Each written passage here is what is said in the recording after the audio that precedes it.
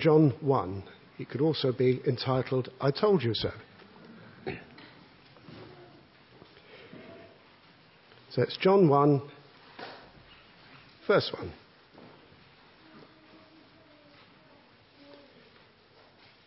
In the beginning was the Word, and the Word was with God, and the Word was God.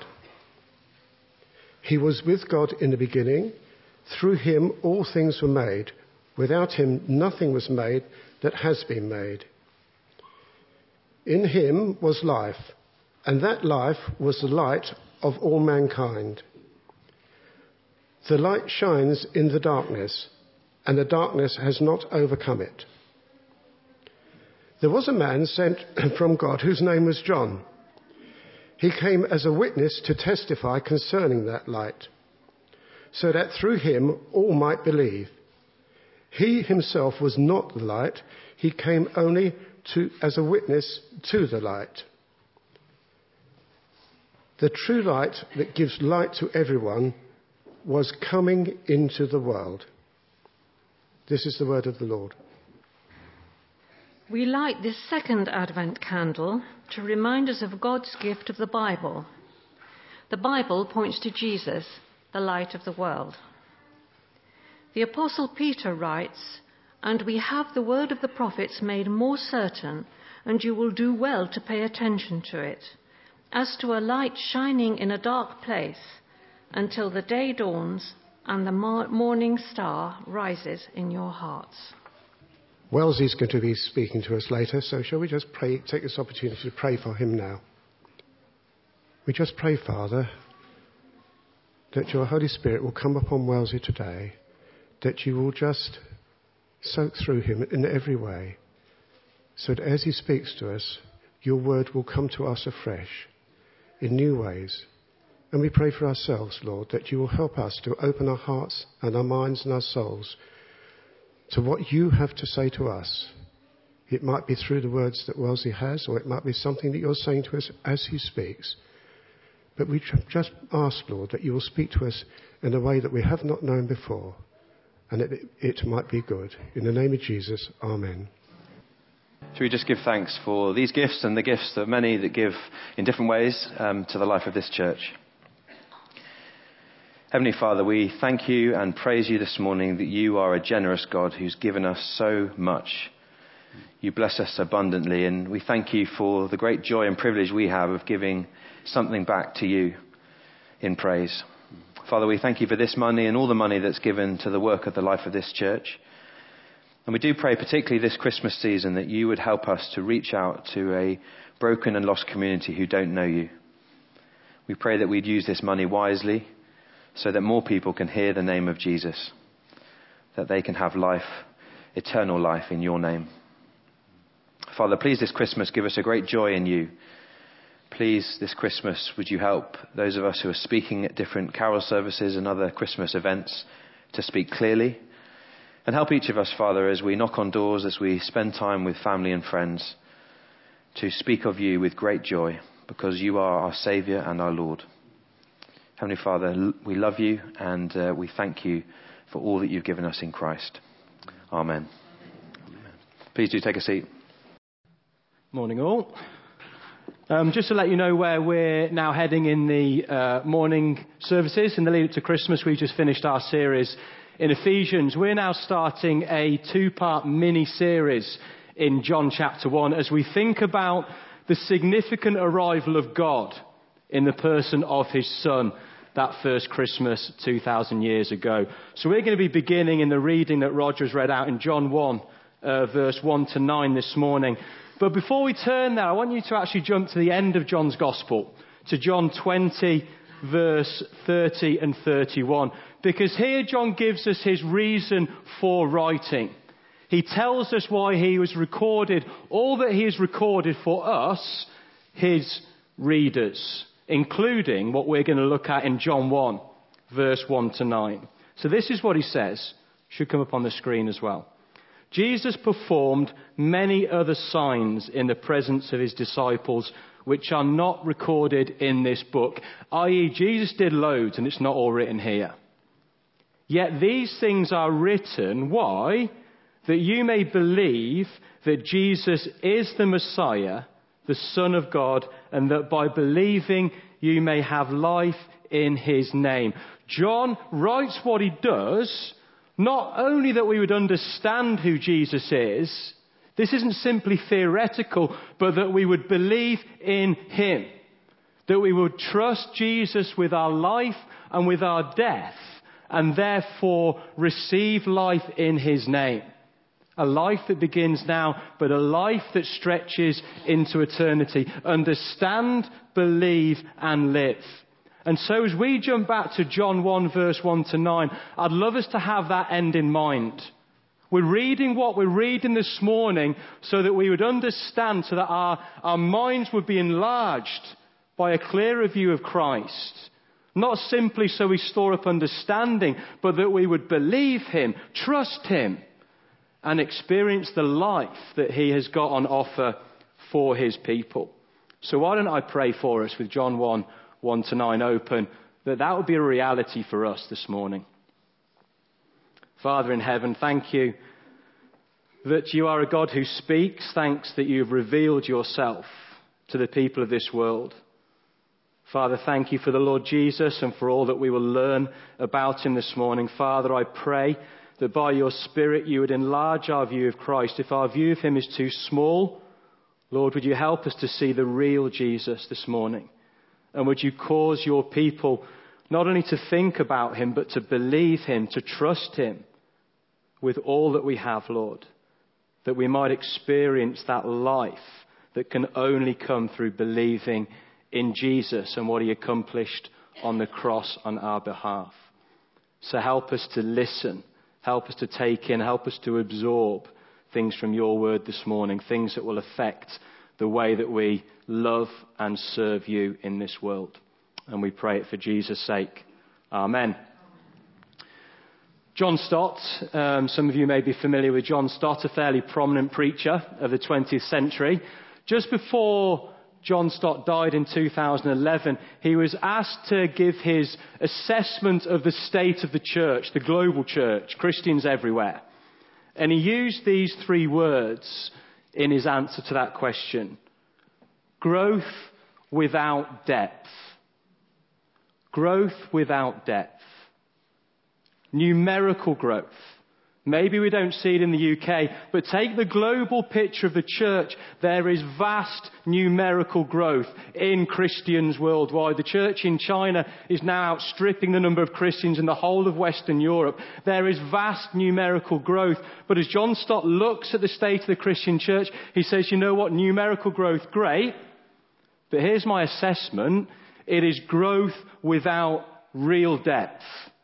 Without a real depth of understanding of who Christ is, without a real depth of character and of godliness and of Christ-likeness, without a move to maturity, it is growth without depth. And I think there is something of that lack of depth, certainly in the church in the UK as well. The vision of Long Crendon Baptist Church is this: to see lives changed by Christ. Yeah? It's the vision. To see lives changed by Christ. And that means our lives here as we grow to maturity. As God changes us. As we become more mature in Christ. More like Christ. And it means the lives of people out there in the community. The lives of the people outside these four walls. That they would come face to face with the real Jesus.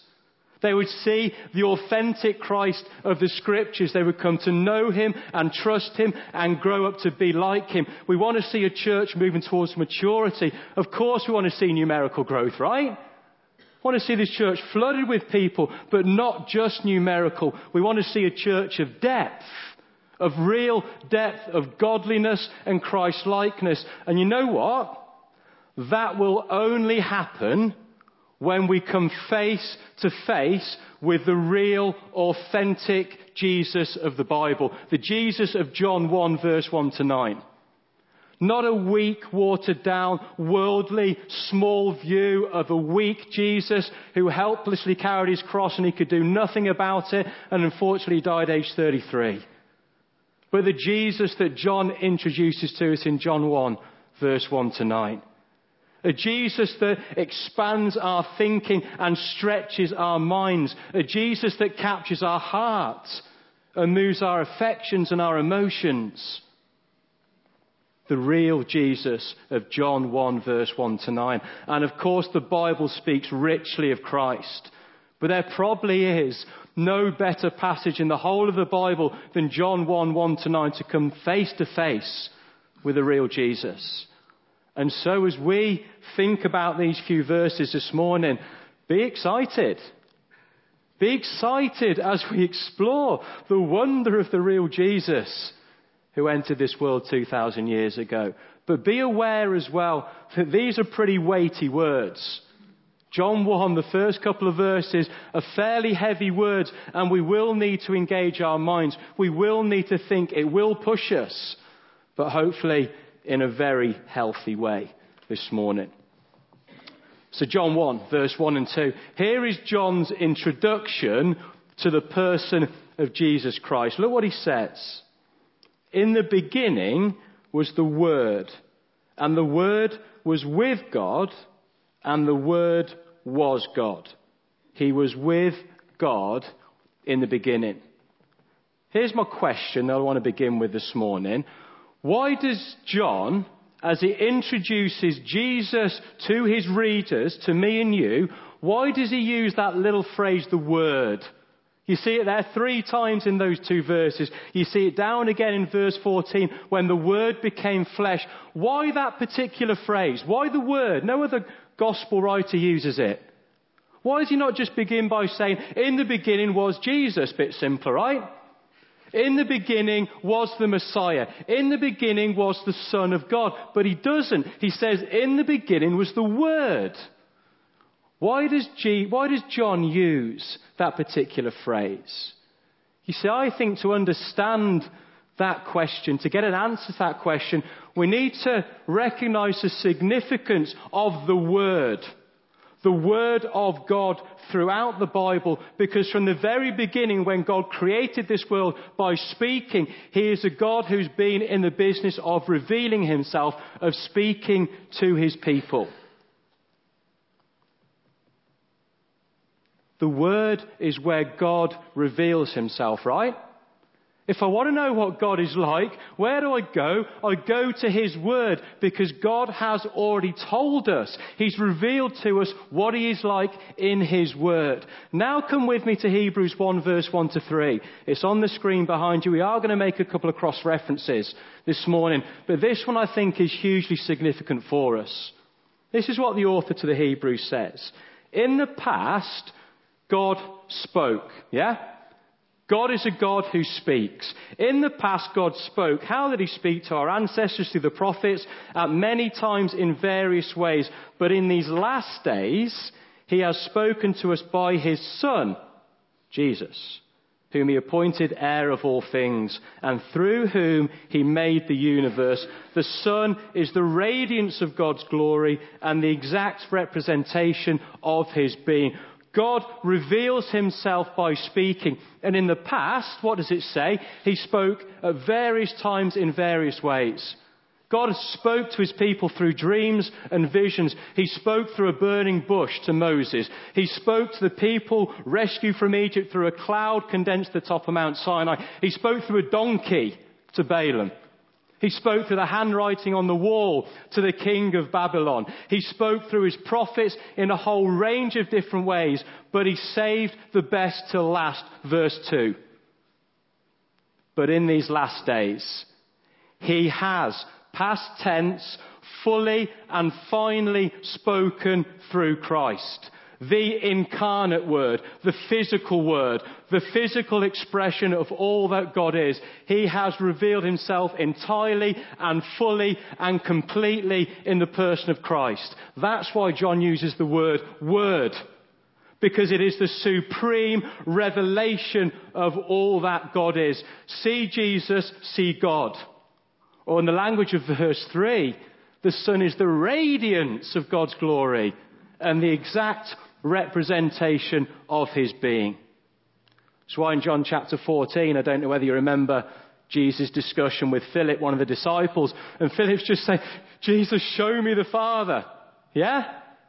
And Jesus is ripping his hair out by this stage. He's saying, Philip, have you not understood? If you have seen me, Philip, you have seen the Father. You have seen all that God is in the person of Christ. The Word become flesh, the physical expression of all that God is. God in all his fullness, all his entirety. I don't know whether anyone's ever asked you this question. I've had it a number of times in a conversation with people about faith, and it comes to the point where they say, yeah, do you know what? At the end of the day, if there is a God, we'll never really know, though, will we, what he's like? Because if there is a God, he's up there, you're down here. It's the point of John. The God who was up there came down here in the person of Jesus to show us exactly what God is like. See Jesus, see God. The Word become flesh. And if that's not begun to stretch our imagination a little bit this morning, what comes next really will. Because there's three things I want to pick up about Jesus, the Word become flesh, which John brings to our attention in these few verses. And the first one is this: Jesus is eternally God. He has always been. John 1 verse 1, look at it again. In the beginning was the Word. Hopefully you read that, and somewhere in your head you're going, do you know what? I've heard something like that before. In the beginning, Genesis 1 verse 1. Before anything was created, before any physical matter existed, in the beginning God. Genesis 1 verse 1. John 1 verse 1. In the beginning was the Word. Jesus. He has always been. Yes, there was a moment in time when he became flesh 2,000 years ago, but the eternal Word has always existed. Jesus is the Alpha and the Omega in the language of Revelation, the beginning and the end. He has always been, he will always be. Nothing comes before him, nothing will come after him. He is eternally God. Yes, we celebrate the arrival of Jesus, yeah? Every Christmas. That's what we're celebrating. The Word becoming flesh. What a wonderful thing to celebrate. But do you know what we don't celebrate? We don't celebrate the beginning of Jesus. Because he had no beginning. He is eternally God. We just celebrate that magnificent moment when the eternal God would humble himself to such an extent to become a human being. Not only to show us what God is like, but to go to the cross, to bring us back to God that we would know life, and life in all its fullness. Jesus is eternally God. Get your heads around that. Eternally God. But secondly, Jesus is equally God. He isn't only eternally God, he is equally God. Look down again at verse 1. I know we're moving slowly. In the beginning was the Word. Here's probably the trickiest bit of these few verses. And the Word was with God, and the Word was God. The Word, Jesus, was with God on an equal footing, literally face to face with God the Father. You've got God the Father and you've got God the Son together. They're distinct. You've got the Father and you've got the Son. But they're on an equal footing together. Jesus is equally God. He was with God and he was God.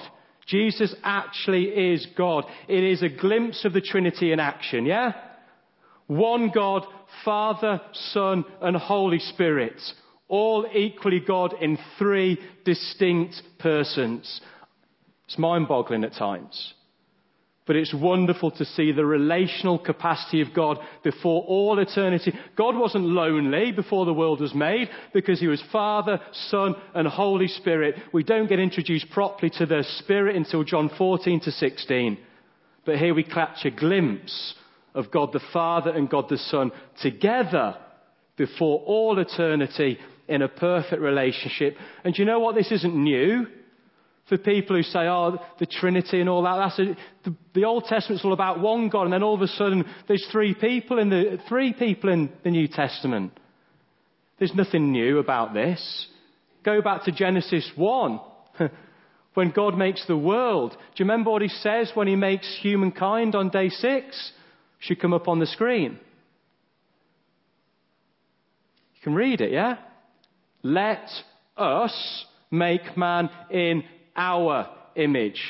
Not let me make man in my image. Let us make man in our image. There is a glimpse of the wonderful Trinitarian God right back in Genesis. God the Father, God the Son, God the Holy Spirit. As the Spirit hovered over the waters, the Trinitarian God made this world, created this world.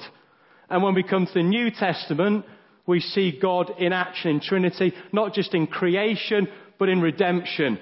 God the Father sends the Son to this world who becomes flesh in order that he might die on a cross, and the Spirit comes to awaken people to new life, to help them see Jesus, that we would see exactly what God is like. Jesus is the real deal. He is equally God.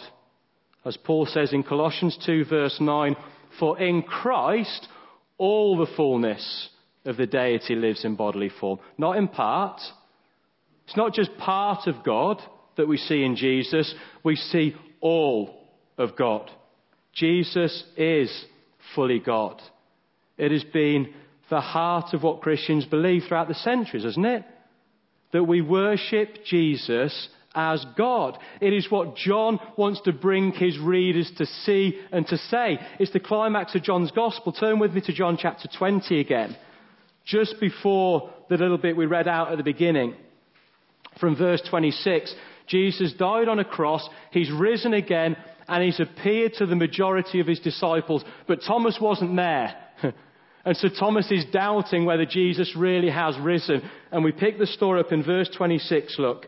A week later, his disciples were in the house again, and Thomas this time was with them. Though the doors were locked, Jesus came and stood among them and said, "Peace be with you." Then he said to Thomas, "Put your finger here, see my hands. Reach out your hand and put it in my side. Stop doubting and believe." And then the wonderful confession of faith, the climax almost of John's Gospel, where Thomas says to Jesus, "My Lord and what? My God."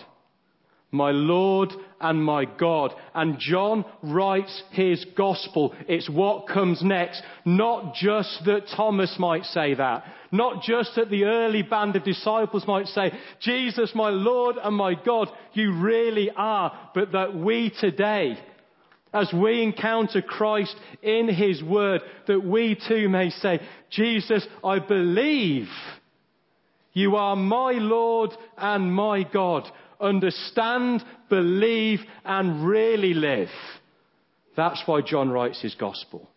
I wonder whether you can say that this morning as you're sat there. Can you echo the words of Thomas? My Lord and my God. Jesus is eternally God. He has always been. He is equally God, no less than the Father. All that God is, we see in the Son. And thirdly, and this shouldn't come as much of a surprise this morning, in light of those first 2 points, Jesus is the Creator God. Have a look at verse 3. Through him, this is the Word who becomes flesh. Through him, all things were made. Without him, nothing was made that has been made. All things in this world exist because Jesus made them. Ever walked out on a lovely crisp winter night? Little light pollution, no clouds. Apparently, we're told you can see between 3,000 and 4,000 stars with the naked eye. But that's just a glimpse of what is out there. If you sat there on the beach, scoop up a sandful of sand and you let it drain through your fingers, it'd take you weeks to count one handful of sand. There are more stars in this universe than there are grains of sand on every single beach in this world. It's vast. It's magnificent. It's huge. It's glorious. And Jesus made it all. From the vastness of space, the grandeur of space, to the intricacy of new life. Hands due in 2.5 weeks, Christmas Day. God willing, in the next few weeks, I'll have a little baby, 7 or 8 pound baby, that I'll be able to hold like that in my hand. A little newborn baby has 35,000 miles of blood vessels in its body to transport its lifeblood around its system. That's enough to stretch 3 times around the globe. From the grandeur of space to the intricacy and complexity of new life, Jesus made it. John 1 verse 3. How's your view of Jesus? Too small this morning? Is your view of Christ too small because he made it? Whether you look at this world through a telescope or through a microscope, it screams out that the Lord Jesus is magnificent and glorious above all things. We've been singing about it already, right, this morning. You're the Word of God the Father. John 1 verse 1. Since before the world began, eternally God. Every star, every planet fashioned by your hand, Creator God. And then the next verse, you left the gaze of angels, came to seek and save the lost, me, you, and exchanged the joy and the wonder and the glory of heaven for the anguish of a cross. The Word became flesh. The eternal, equal, magnificent, powerful Creator humbled himself to become flesh that Christmas in order that he could go to the cross to die for you. I wonder what your view of Jesus is like this morning, and whether we need our minds stretched by God's grace and our hearts captured a little bit more to what we celebrate in these next few weeks. That's the first part this morning, and that's the heaviest part. It's the doctrine. It's the heavy stuff in the first few verses. But as we go on in verse 4 and 5, John now makes it clear why Jesus would do this. Why would the eternal God become flesh? Look what he says in verse 4 and 5. In him, that's in Jesus, was life, and that life was the light of all mankind. The light shines in the darkness, and the darkness has not overcome it. Jesus comes as the light to shed life across this dark, broken, and dying world.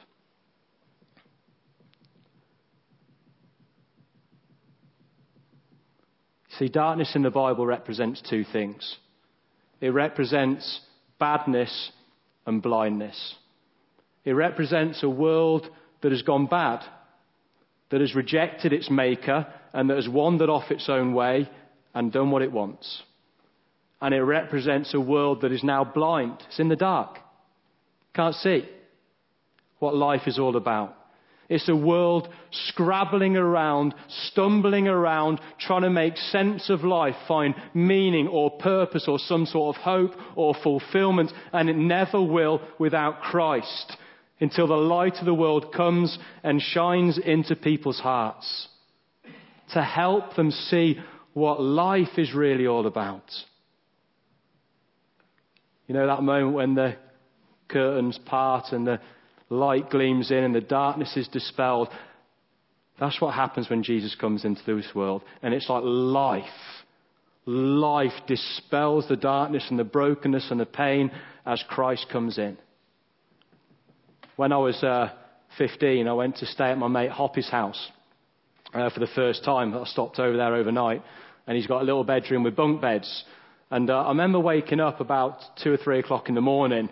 And you know when you're like in somebody else's house, you don't want to cause any offence. You want to be really quiet as you make your way down 3 o'clock in the morning. So I climbed down my little ladder, Made my way out onto the landing. I'm trying to picture where everything is, where the toilet is and everything like that. And you walk across the landing, handle rail, lovely, kick a few shoes, got it in your head, bathroom, open the door, light on, Glennis and John Hopkins, sat bolt upright in bed.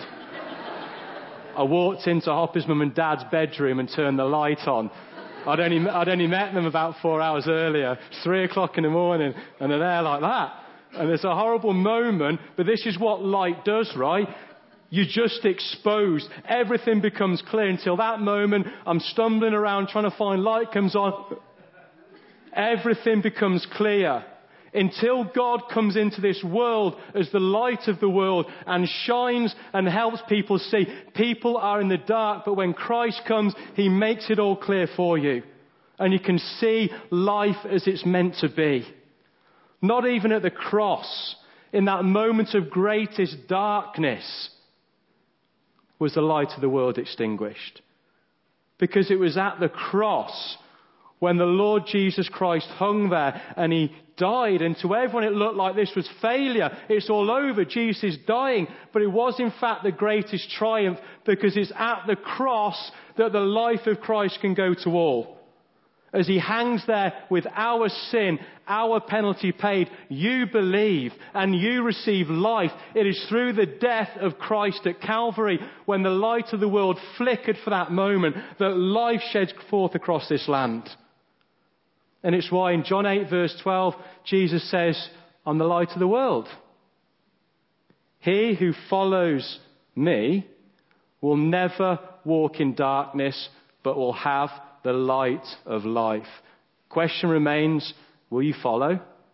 Do you believe? It's John's point again, every single time. What about you? Do you believe Jesus is the light of the world? God become flesh to die on a cross. Will you follow Jesus through death to life beyond the grave? And it was John the Baptist's job in verse 6 to 9 to point people to that light, right? Word become flesh, light coming into a dark world, and then we're introduced to John the Baptist. A different John to the author, a John who was born just a couple of months before Jesus at that particular moment in history, and he was given that specific role of pointing people to Jesus. Look what it says. There was a man sent from God whose name was John. Why did he come? He came as a witness to testify concerning that light, Jesus, so that through him, here it is again, all might believe. He himself was not the light. John was not the light. He came only as a witness to the light, to the fact that the true light that gives light to everyone was coming into this world. John the Baptist's job was to just do that and point people to Jesus. Everyone that came, everyone that heard John the Baptist going, wakey, wakey world, here he is, Jesus. The Lamb of God who takes away the sin of this world, the light of the world. Here he is. I'm not the light of the world, says John. Don't get carried away with me. Look to Jesus. Because only in Christ can life be found. And you know what?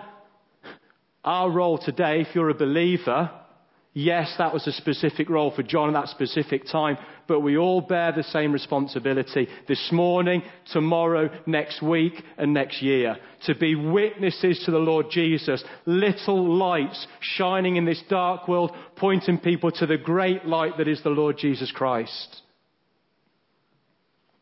I remember a prayer that someone prayed at a Sports Plus camp that I was on, and it will always stay with me because it was a prayer of a young person. And it was so real and so genuine that I've never forgotten it. And this is what he said. He prayed that as we would leave home, that we would be signposts to Jesus. But then he got a bit carried away and he said, I pray that we'll be signposts embedded in triple reinforced concrete that no digger can ever dig up. Amen. Ever heard a prayer like that? It's not a prayer you might pray as an adult, but you know what he means? It's so wonderful, isn't it? That for the rest of our days, we will be planted in a place unmoved saying, Jesus, here he is. Come and watch the Lord Jesus in action this Christmas and for the rest of our lives.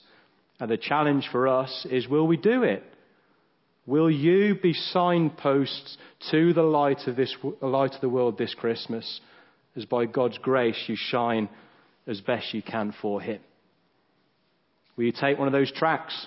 Had 3 of them mentioned this morning. Will you talk to someone and will you give it to them and say, this is everything. This is life. This is eternal. This isn't theoretical. Understand, believe, and live is why John writes his gospel. Let me finish with some words from a pastor called Alan Carr. This is what he says. This world is actively trying to quench the light to prevent it from shining anywhere. But I have news for them. The light that has shone brightly from eternity past, the light that gleamed in Bethlehem's manger, the light that shone for 33 years while Jesus walked on earth, the light that flickered briefly at Calvary but blazed forth from the empty tomb will continue to light the pathway towards eternity for all those who desire to follow him. That's the authentic, real, biblical Jesus. Not watered down, not weak, but majestic and glorious and powerful and kind enough to come to this world for your sake. I've got to leave you with the words of Thomas again, because I want those words ringing in your ear. In one sense, now, of course I care if Thomas said them, because I'll see him in heaven. But I don't mind now what Thomas said. I mind what you say. Will you be able to echo the words of Thomas in your heart this morning? Jesus, you are my Lord and you are my God. Why don't I give you a minute to reflect on the person of Christ? And then we'll sing our final song. We're going to close in a moment by singing And Can It Be? And can it be that I should gain an interest in my Saviour's blood? And as the chorus goes, amazing love, how can it be that thou, my God, shouldst die for me? Let's pray, shall we, as we stand. Father, thank you that bold we can approach your throne. And thank you that boldness comes not because of any merit within us, but because we are confident in the sufficient and the complete work of Christ on our behalf at the cross. Lord Jesus, please open our eyes that we would have a bigger, clearer picture of Christ, that our hearts would be moved by what we consider this Christmas. And Lord, would we be a people of boldness, not just before your throne, but before the people of this world, that we would hold out the word of life, that we would shine brightly for you, and that we'd be brave in being witnesses to the one true light who came into the world that first Christmas. So give us that boldness that comes from your Spirit's action, we pray, in our hearts, and send us out celebrating the truth of Christmas this morning. We pray these things for Jesus' sake. Amen. Amen.